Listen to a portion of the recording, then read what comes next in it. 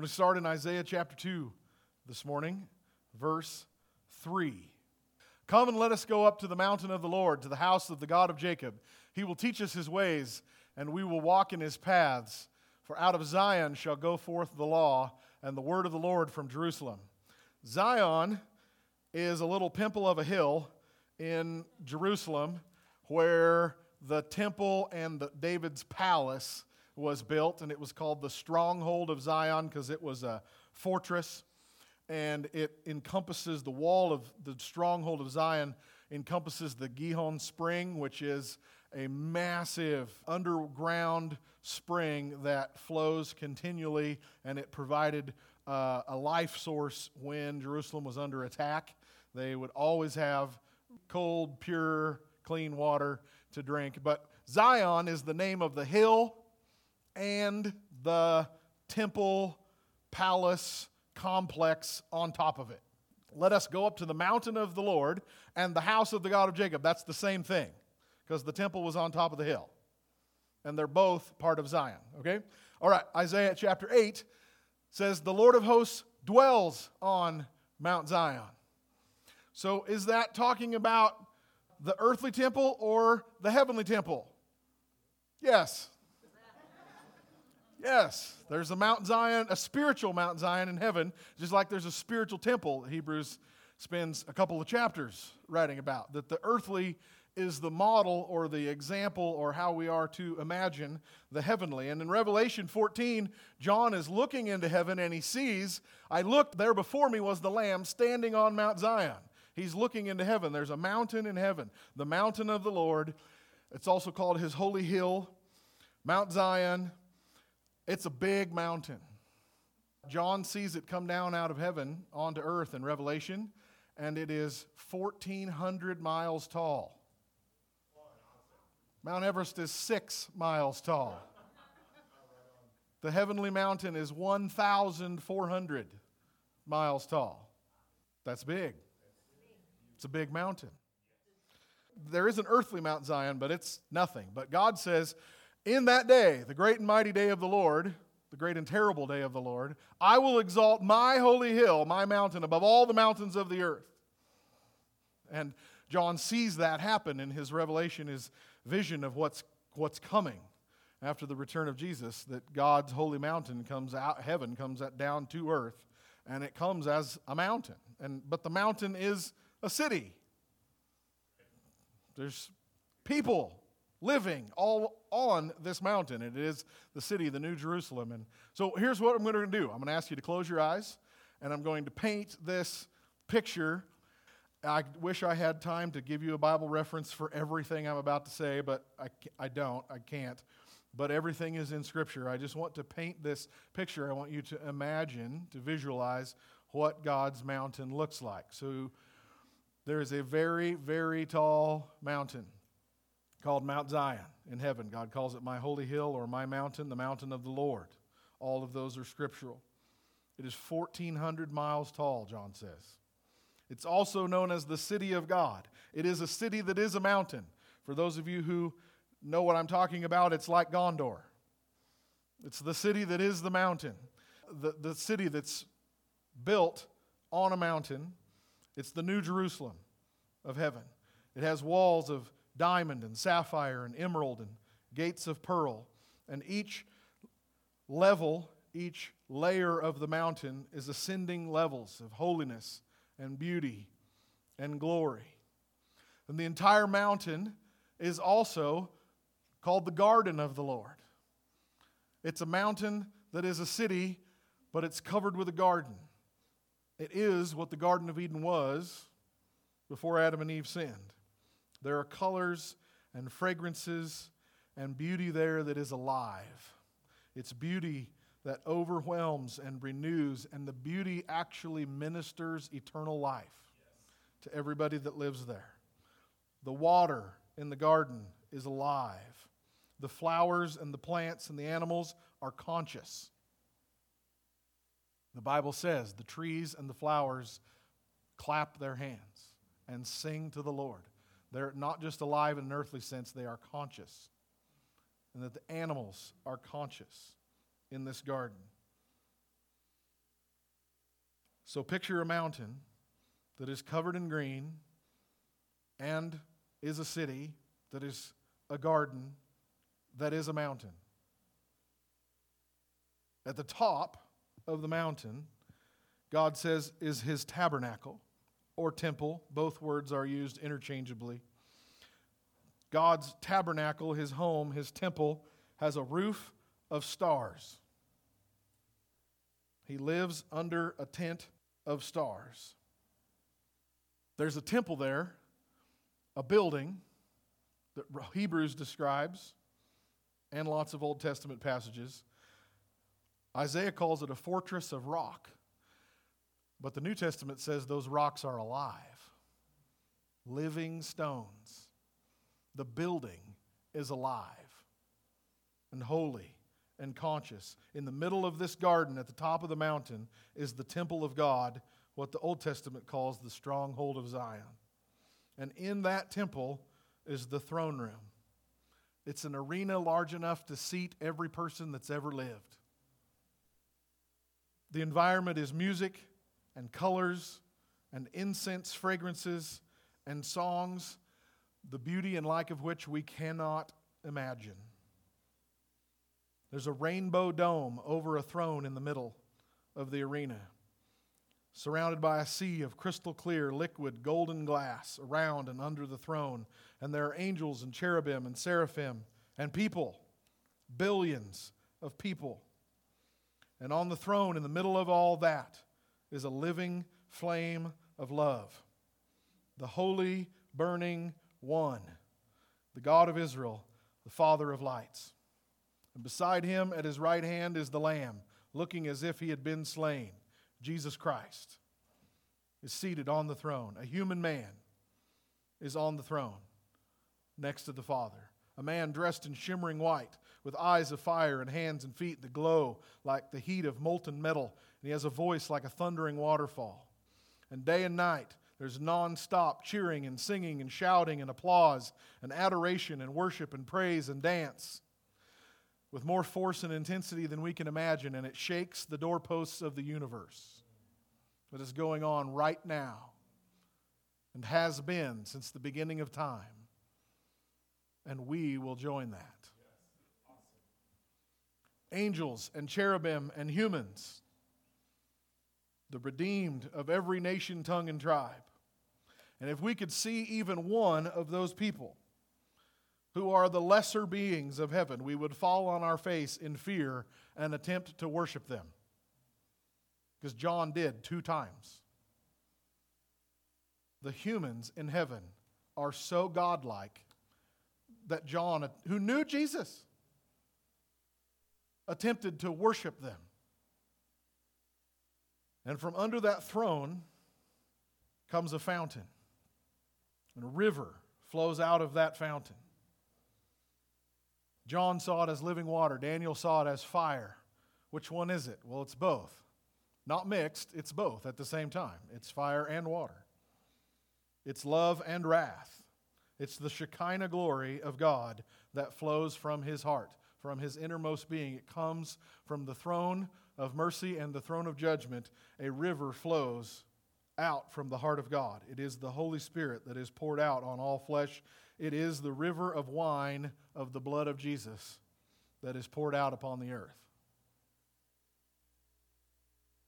That river, John says in Revelation, that river flows under the tree of life, and the tree of life sucks up the life of that river and bears fruit for eternal life for all the nations and everyone who's in heaven.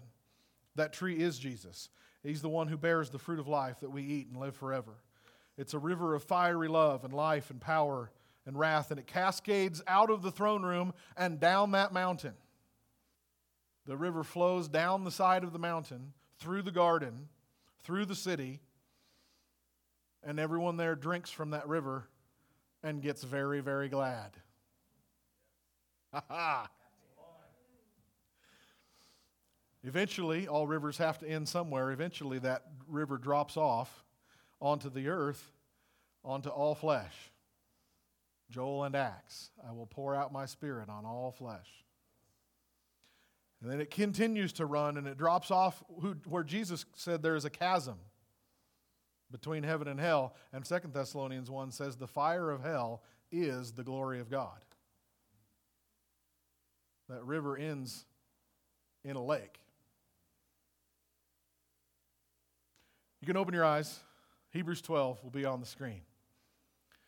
You have not come to a physical mountain as the Israelites did at Mount Sinai. No, you have come to Mount Zion, to the city of the living God, the heavenly Jerusalem, and to countless thousands of angels in a joyful gathering. Is that what I just described? Yes. Yeah, it's the mountain that is the city, the New Jerusalem.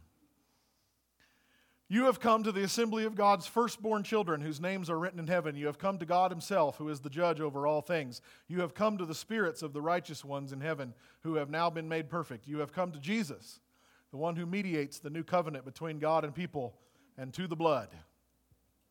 Amen.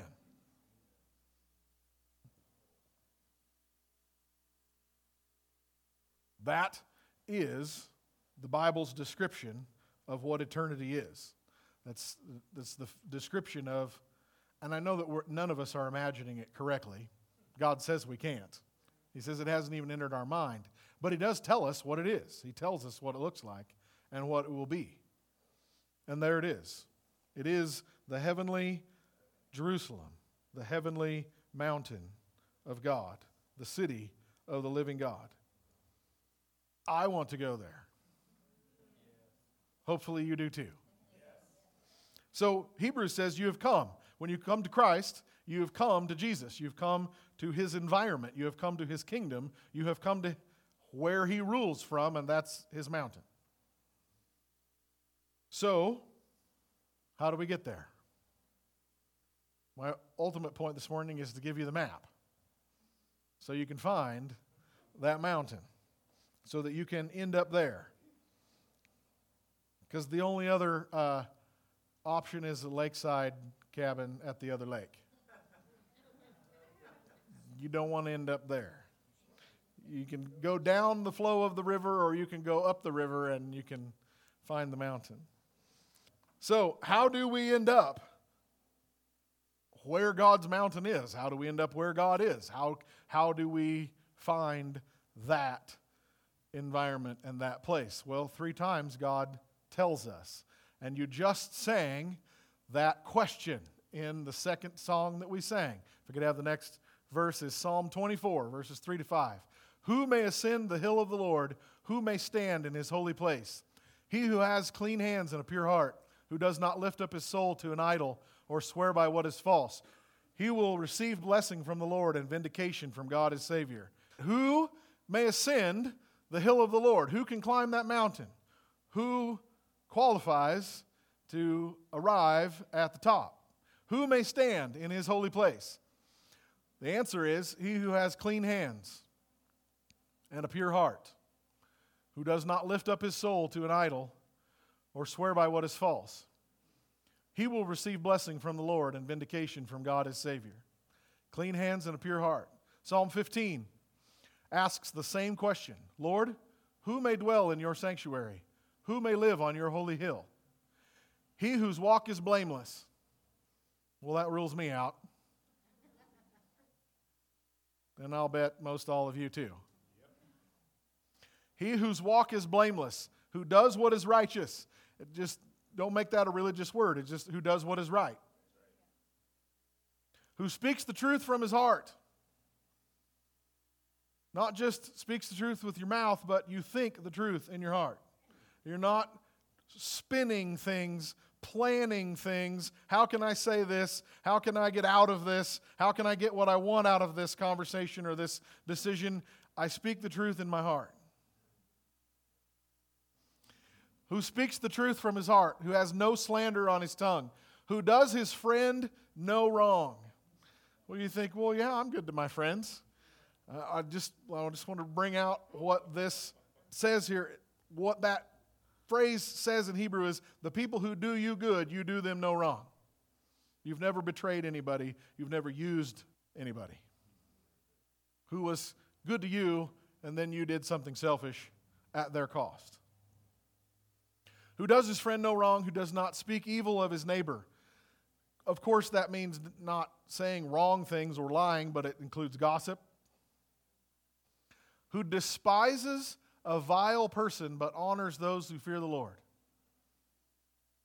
Does that surprise you that that's on the list? That you have to despise evil people? I thought we were supposed to love everybody. Yep. And you're also, at the same time, supposed to despise the wicked. If you don't hate wicked people, you're not on the Lord's side. Well, what does that mean if we're supposed to love everybody? Well, it means that you hate what they do and you oppose what they do. And you stand against what they do. Well, I don't know, Mitch. I don't think I should despise anybody. God says this is who qualifies to live with me. Because he despises the wicked. This is not an excuse to be hateful or mean, but one way it applies, I'm sure it applies lots of different ways, but one way it applies is a lot of you let a lot of despicable people into your house through your screens. And not only are you not despising them, you are entertained by them. Both the actors and the characters. I've never seen a single episode, but I gather that most of the characters on Game of Thrones are despicable, but you don't despise them. You let them in your house. We'll just leave that there. You can pick it up if you want. Who despises a vile person. You are entertained, you allow people in your house that you would never really allow in your house.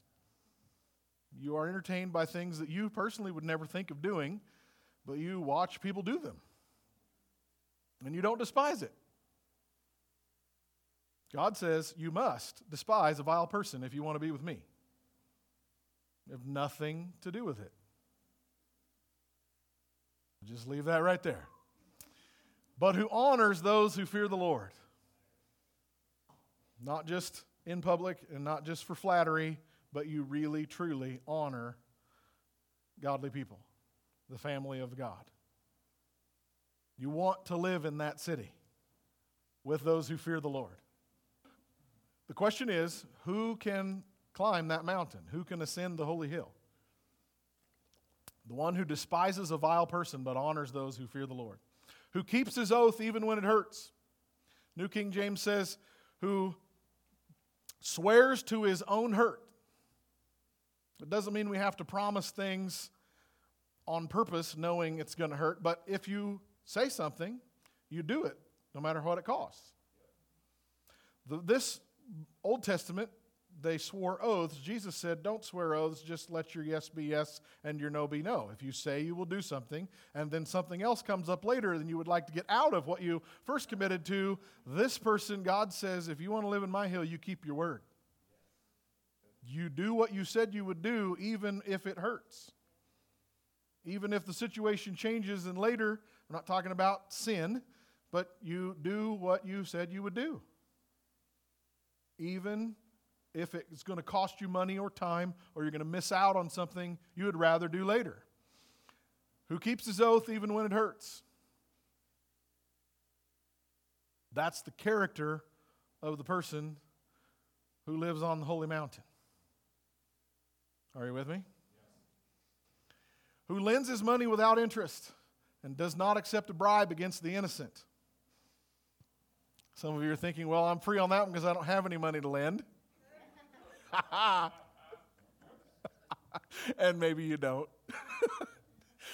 And I've never accepted a bribe. Have you ever made a decision based on money?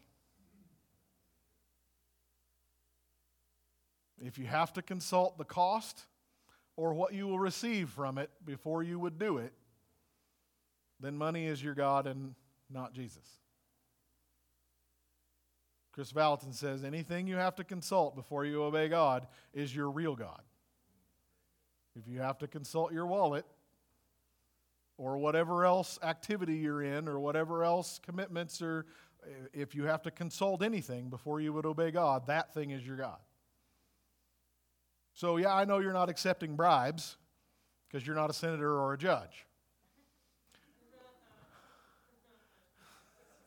I really didn't mean that to be funny, but I know you're not taking bribes, but what is a bribe? It's money meant to make you make a decision. So any decision you make based on what will this cost me or what will I receive from it, rather than what is right to do. It's basically a bribe. So maybe we're not off the hook on that one after all. He who does these things will never be shaken. It's a good list. It's a tough list. It disqualifies me, but it is a good list. Isaiah chapter 33, Isaiah asks the same question, and he asks it through someone else's voice. He says, "The sinners in Zion are terrified. Trembling grips the hypocrites. Who of us can dwell with the consuming fire? Who of us can dwell with everlasting burning?" Who is the consuming fire? It's our God. Where are these sinners? They're in Zion. The people of the world are not hypocrites because they're not claiming to be Christians and then living opposite. It's the people who claim to be God's people and then live the opposite that are sinners in Zion, that are the hypocrites. People of the world are not hypocrites. They're not liars. They're just doing their thing, doing what's normal. It's the people who claim to be Christians and then are living the same way as the world who are the hypocrites in Zion. And Isaiah says they are terrified. Who can dwell with consuming fire? Who can live with everlasting burnings? They're on the mountain, but the mountain's on fire. It is the holy fire of God, but it's consuming them because they are hypocrites. The same river that we love to drink from and brings life to those who are holy, it makes the hypocrites burn. And they feel it as heat. Hello? Former pastor from Western Oregon who's now passed away and is with the Lord. His name is Henry Gruver. He had a dream of an atheist man that he knew who had died, I think, within the week. Within a week after this neighbor acquaintance man who was a loudly professing atheist, within a week or so of his death, Henry Gruver had a dream. And in the dream, this man that he knew, who was an atheist, is standing at the gate of heaven in front of the pearl gate of the New Jerusalem. And he's dumbfounded, staring at it up at the mountain in the city.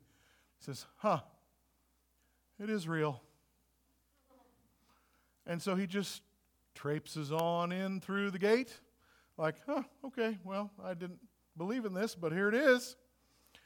And Henry's watching from the outside in his dream vision, and the man takes 3 steps through the gate and begins to writhe like he's on fire, and he's screaming and ripping his clothes off, and he begins to scream, "Unclean! Unclean!" And he turns around and runs and dives off the edge into the pit of hell, screaming unclean all the way down.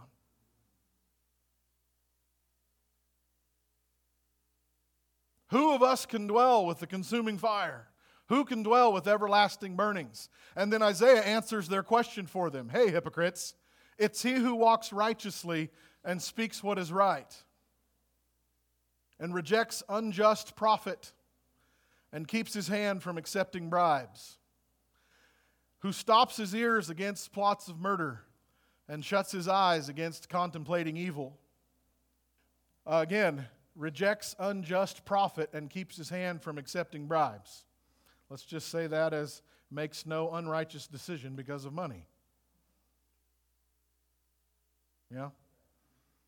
We do what is right, even if it's going to cost us money or time, or if we're going to not profit from it, we do it anyway. Who stops his ears against plots of murder and shuts his eyes against contemplating evil. There's your screen again. It's pretty quiet in this Baptist church this morning. Shuts his eyes and does not contemplate evil. Of course, in the literal sense, it means you don't make plans for evil, but contemplate means think about, meditate on, watch. All right, we'll keep moving. This is the man who will dwell on the heights. Well, who's the man? The man who does what is right, who speaks what is right, who shuts his eyes from evil, who doesn't make decisions on how they will profit him, but what is right. This is the man who will dwell on the heights. What heights is that? Heavenly Mount Zion, where the temple of God and the garden of God is. Yeah? Whose refuge will be the mountain stronghold. Your eyes will see the King in his beauty and view a land that stretches afar. Look upon Zion, the city of celebration. Your eyes will see Jerusalem, a peaceful home, and it will be a place of broad rivers and streams. Amen. Amen. So the good news, gospel is good news. The good news is no one here qualifies. Thanks, God. You asked a question and told us how to answer it, and then you find out we've all failed. No one here qualifies. We are all bound for the lake of fire. But there is one man who qualified. There is one man who made it all the way to the top. Who did perfectly do what is right. Who never made a decision based on how it would profit himself. Who never aligned himself with the hypocrites, who never did anything for political power or popularity, who never, ever did anything crooked or evil or wicked. And his mouth and his eyes and his hands and his heart were clean. And he climbed a mountain, and he made it to the top, and he went through the door of the temple, and he walked across the floor of that arena, and he crossed the sea of glass, and he stood in front of the throne of God, and he put his own blood on the altar that is there. And he did not die because it was a perfect sacrifice. He entered the sphere of the holiness of God. A human man entered the sphere of the holiness of God and did not die because he was perfect. He qualified in every respect and every word of who may climb that mountain. And he issues an invitation to us, come to me, and I will receive you. Come to me, I am the door into everlasting life. I am the door into eternity. I am the way and the truth and the life. He is the one who with his own blood qualifies us to live in the presence of God. To be able to sing the songs we sang this morning. We have no legal right to sing those songs except for the blood of Jesus. We dare not join that song or we will die. But we didn't. Because his blood has, that fountain of blood has washed away every guilty stain. If you have not asked Jesus to forgive your sin and be your Lord, we would love to introduce you this morning. We would love to pray with you, the person that brought you, or the friend you're here with, or visiting, or you come on up and talk to me. I would be honored to introduce you to my Lord and my friend. The Lord and friend of most everybody here, but maybe there's somebody here that you haven't made that decision. Trust me, He's good. We know Him and He's good. And He's welcoming. And it doesn't matter what we have done, He will forgive us. And He will make us qualified to live in the presence of God. To live in the city of God, on the mountain of God, in the throne room of God. Amen?